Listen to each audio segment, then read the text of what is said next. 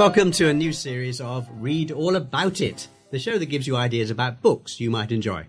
I'm Nury Vittachi, and I have a new co-host for this series. I'm Marshall Moore, and every week each of us are going to tell you about a book that we've enjoyed recently. And we'll also discuss a classic piece of literature that's well worth reading or rereading.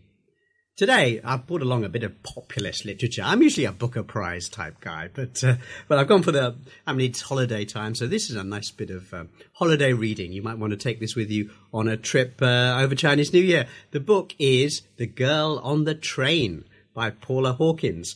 Some of you will have read it already, but many of you won't. It was a bestseller starting in 2015, still a bestseller in 2016 when a movie appeared.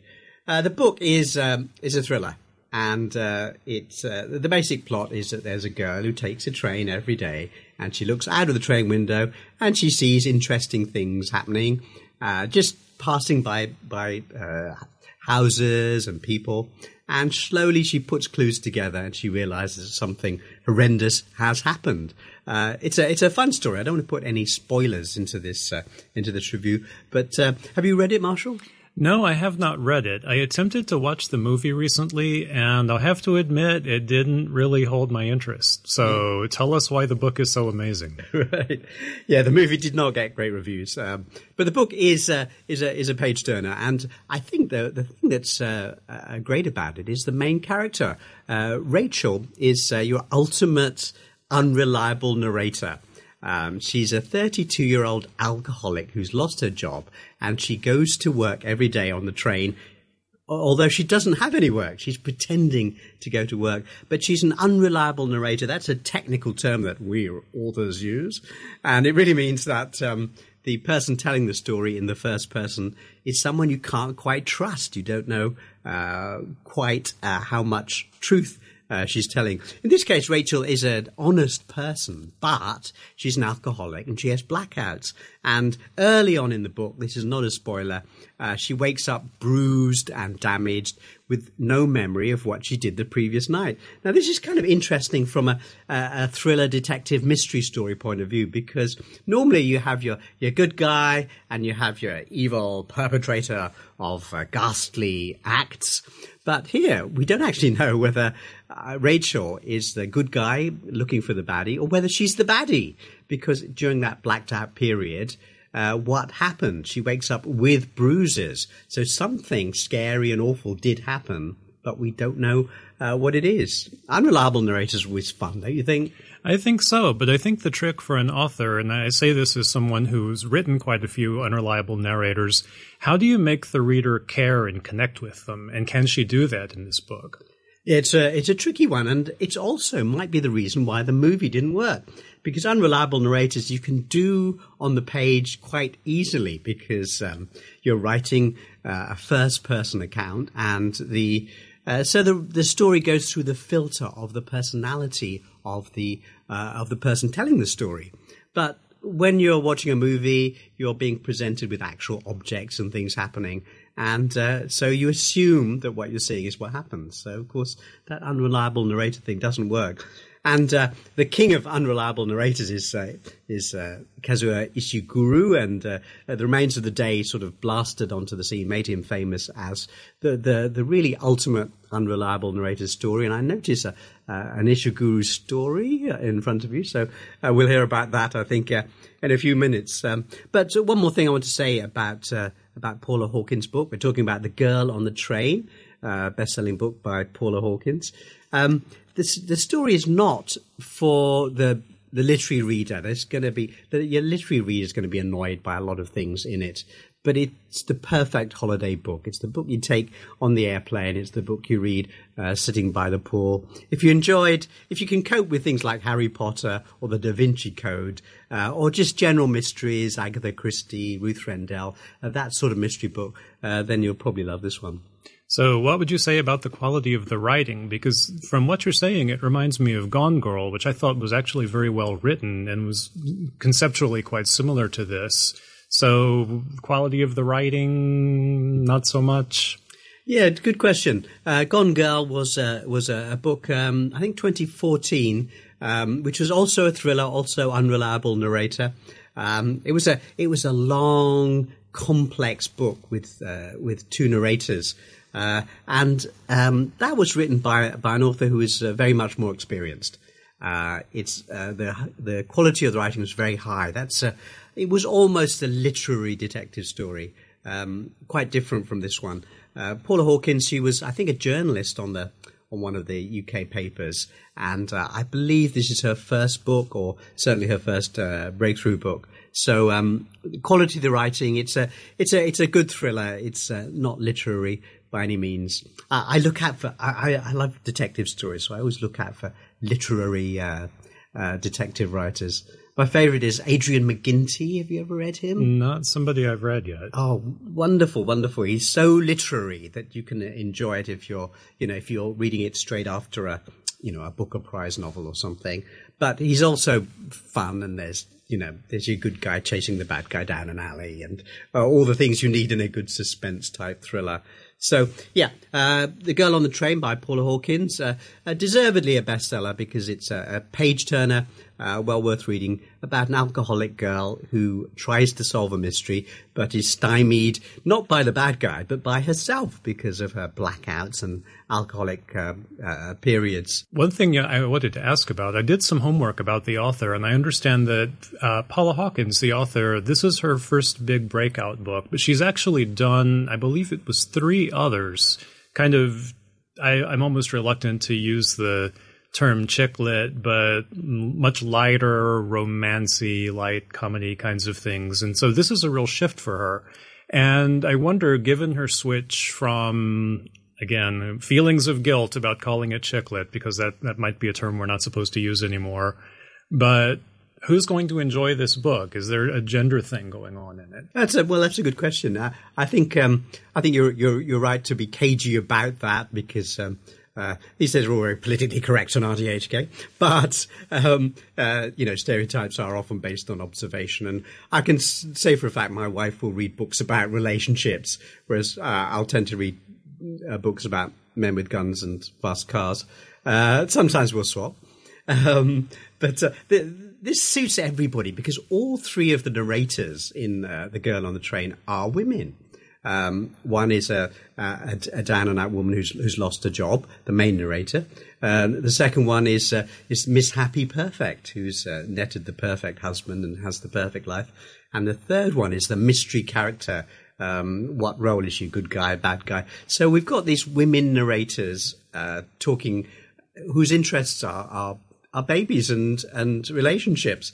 But we also have the thriller aspect, the mystery murder, the police, the search for clues. So all those standard detective type elements. Interestingly, they say the great thriller writers, the great detective story writers, have nearly all been women. So the stereotypes don't really work in the crime fiction area. It's quite fascinating how violent women writers are, really, isn't it? And that's such a brilliant thing. Yes. How would you say that the writing avoids or rests on genre stereotypes or character stereotypes? Does the plot really rest on that, or is it more complex and layered than that? It's one of the problems that all detective story writers have is that, we have a character who keeps getting into scrapes. And when you've written one detective story, you can kind of get away with it because you can imagine a person getting involved with a murder. It's when you've done a series, like I've written 5 in a row, and the reader is thinking, okay, this is the 5th time he's got involved in a murder. What's going on? And that's a problem that happens with people writing series that go on for many seasons on TV. The character keeps, like Father Brown, for example, that's been going on forever. And you keep thinking, why has this country vicar got involved in his, 43rd murder? How realistic is this? For the Paula Hawkins book, we're talking about The Girl on the Train. It's her first thriller, so we don't really have that genre problem there.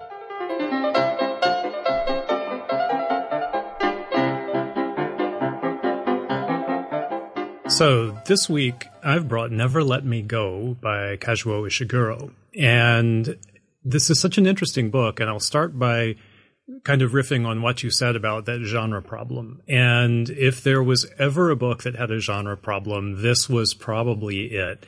Because at the time of its publication, and this isn't the newest book, it was published in 2005, and there was a lot of, not really controversy, but a lot of critics couldn't quite decide what it was. Was it science fiction? Was it horror? Was it a literary novel? Was it social commentary? And having read it, I still can't quite make up my mind, because it's a book that really spans all of that and then seems to take it even farther. The basic idea is, there's only so much I can say, because it's the sort of thing that rests on a really large conceptual premise, and if I blurt it out, then there's really no reason for everybody to read the book. But it concerns 3 teenagers, and it takes place over a fairly long period of time. They're in this kind of mysterious British boarding school that's nothing like Hogwarts. It's called Hailsham, though, so it does start with H and have 2 syllables.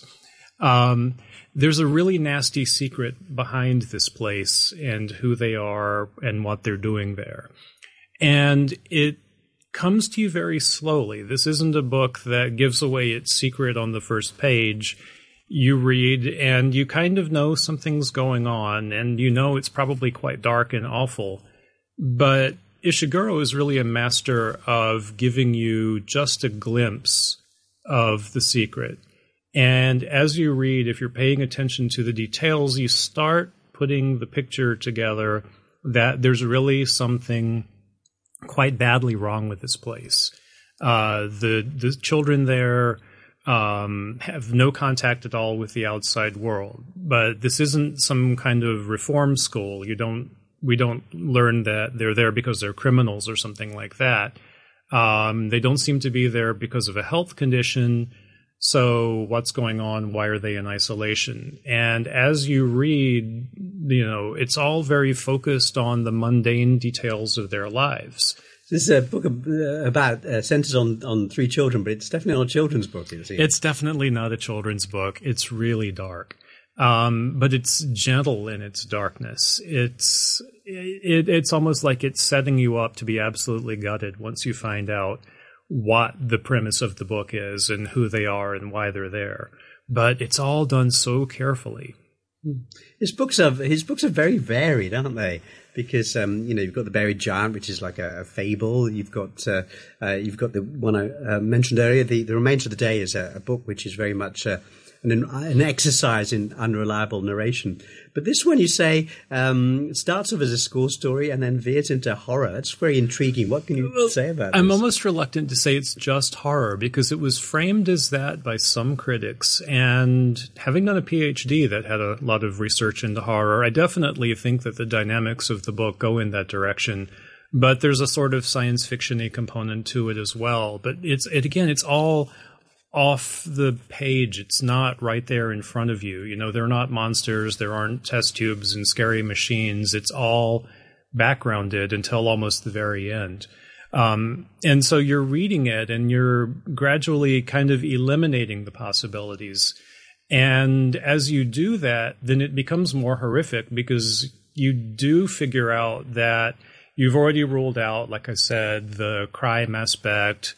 They're not there because they're ill. They're not there because they're insane. They're there for a reason. They're being kept away from society. There are all these strange rules about what they're allowed to do and not allowed to do. And as you eliminate everything, you begin to really worry about these young people. What's going to happen to them? Why are they there? That's kind of horrific, even though it's not exactly horror in the Stephen King sense. Let me ask you something that always comes to mind when we're talking about authors who are always on these prize lists. Is it fun? We know it's clever because it's got the name Ishiguro on it. It's very clever, that's for sure. Like Ian McEwan is very clever. But is it a good read? Is it enjoyable? That's an interesting question, and I did ask myself that at a couple of points while I was reading it. I'll be honest, there were a couple of points in the first maybe third to a half of the book where I found myself skimming a little bit. But then there would be just enough of a payoff that I didn't want to give up on it because I knew that this was building towards something. And the quality of the writing itself is just lovely. He's an exquisite writer. So I was willing to kind of speed read just a little bit because there's so much focus on the mundane. You know, just these kids being kids and having crushes on each other and having cliques and having disputes with their teachers. And after a while, I was like, oh, come on, Ishiguro, get on with it. Mm-hmm. Ishiguro is, as you say, an exquisite writer. He really is the master of layers, isn't he? Because there's always a top layer where you think, okay, this is kind of a mundane story, and then I almost find I have to read all his books twice because you read the mundane layer first, and you think, okay, it's a kind of dull book about something not very interesting, and then you read it again, you think, wow, all these clues are hidden in there, right? And they eventually come out.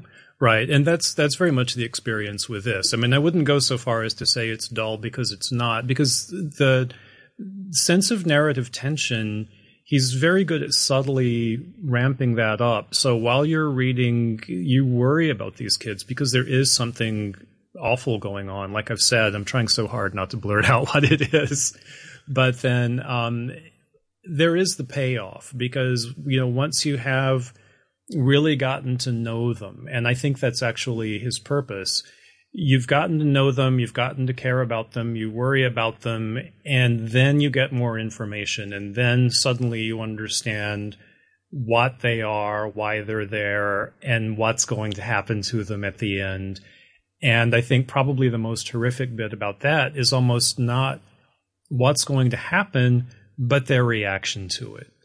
And that's the part that just absolutely breaks your heart, or breaks your head, or breaks some important body part.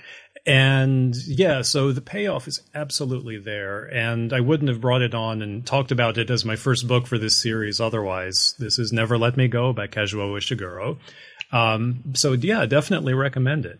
It's a wonderful writer. We're talking about Ishiguro is a British writer, really. Although he sounds his name, you think Japanese, but he's really the ultimate British voice, isn't he? That very understated thing. Right. He really became famous with Remains of the Day, which seemed to be the diary of a very boring butler looking for a staff member who he thought he should rehire. And the whole book is, again, multi-layered because it looks like a very dull treatise, but you read it the second time and there's all these layers in it. Now, that was made into a movie. Difficult to make that into a movie. What about this? Could this be successful? It actually is. I was going to just one more thing about The Remains of the Day. I've read that and I had pretty much the same reaction. I think so much of that story really rests on the roles of the characters in it and what they are and what they're not allowed to do because of who they are. And so that's actually where it's very similar to Never Let Me Go, because these children have very, very specific roles, as does everyone else in the story. And so he's doing something very similar here, but putting quite a different spin on it. As to the movie question, it has been made into a major film. I haven't seen it yet. It's one of those where it's just on the list. I really want to. I haven't gotten around to watching it yet, but I am really curious to see how it's handled. Actually, as authors of physical books, I must say the unreliable narrator is something that we do generally better than the movie makers. I would tend to think so, because the example that always comes to mind for unreliable narration is The Sixth Sense. And for me, when I saw that, I was quite young when it came out. So of course I had no idea what was going on until the very end. But I know a lot of other people who saw through it immediately. And so that type of unreliable narration in filmmaking, I agree, it can be quite hard to pull off. Yeah. The one that really struck me, and I can't remember the name of it, was it Cook's Tour or something? It was a recipe book. And you read it as a cook visiting different parts of France and talking about the recipes at each location and how what he cooks. And he even gives lists of ingredients. And the whole cookbook is a trick. It's actually a murder mystery. And he's doing all the recipes are actually poisonous. and he's killing one by one. He's a serial killer. But that was such a clever book. Okay, so just to recap, this has been Never Let Me Go by Kazuo Ishiguro, big British bestseller from 2005, and you should read it.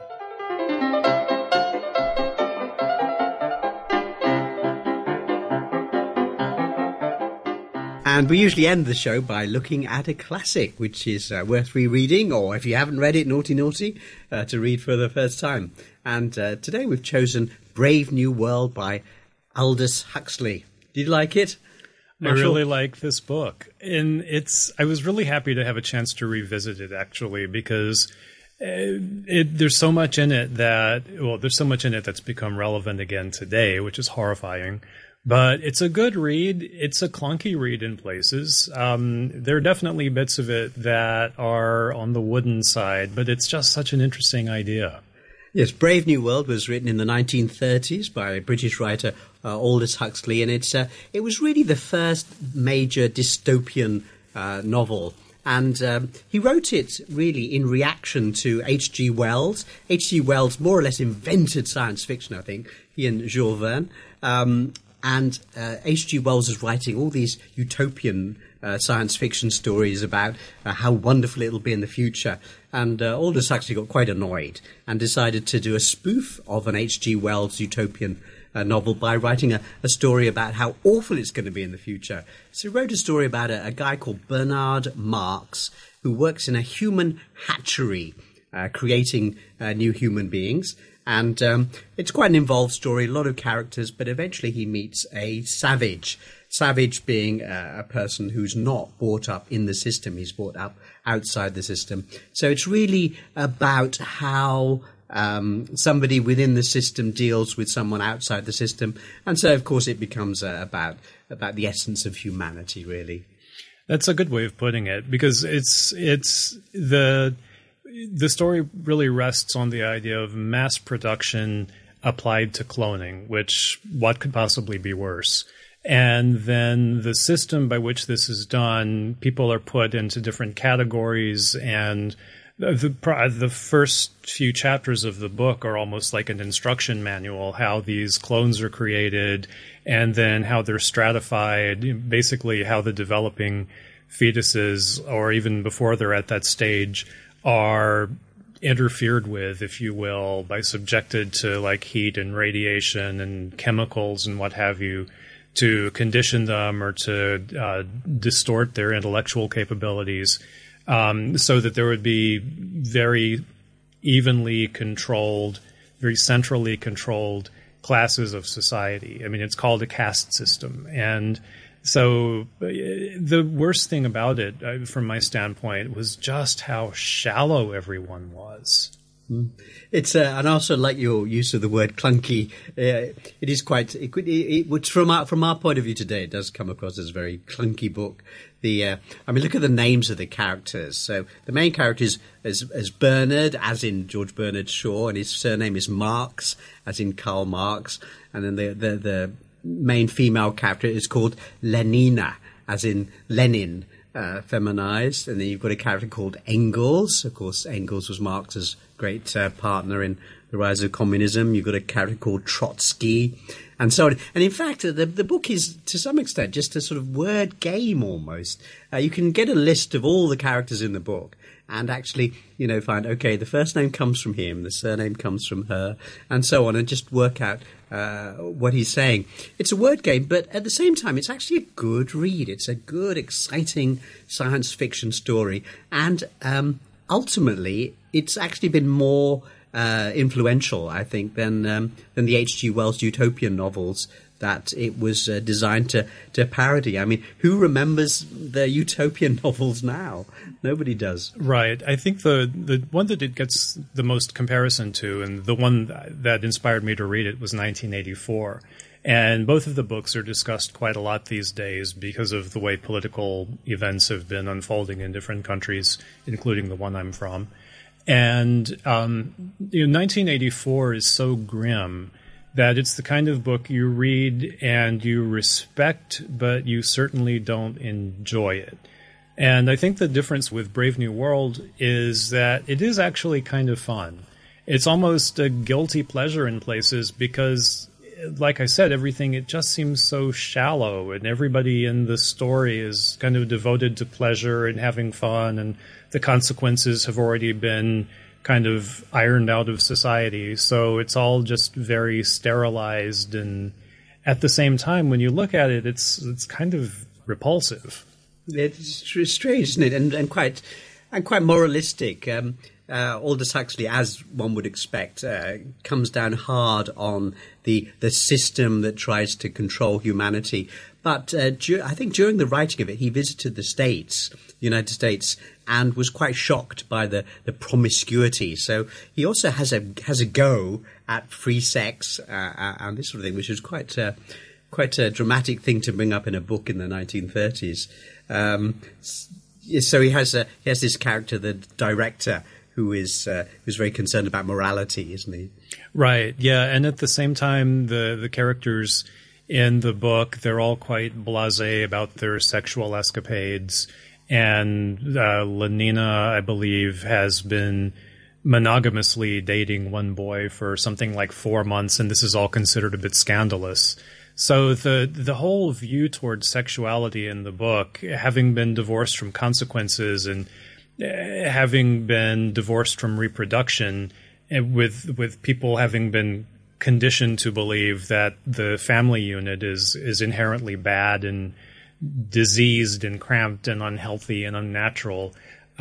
This the whole thing. It takes off in a lot of different directions, and sometimes you just go, "What am I even reading? This is so weird." Right, but very influential. We're talking about Brave New World by Aldous Huxley, the classic science fiction novel from the 1930s, which has become suddenly very relevant in this day and age, where we have a lot of political events happening around the world, which is making the world seem a bit more dystopian than perhaps we were all hoping it would be, I think. So, to recap, the books we've been talking about today were The Girl on the Train by Paula Hawkins and Never Let Me Go by Kazuo Ishiguro. And, of course, Brave New World was our classic. We'll be back with you next week. Goodbye.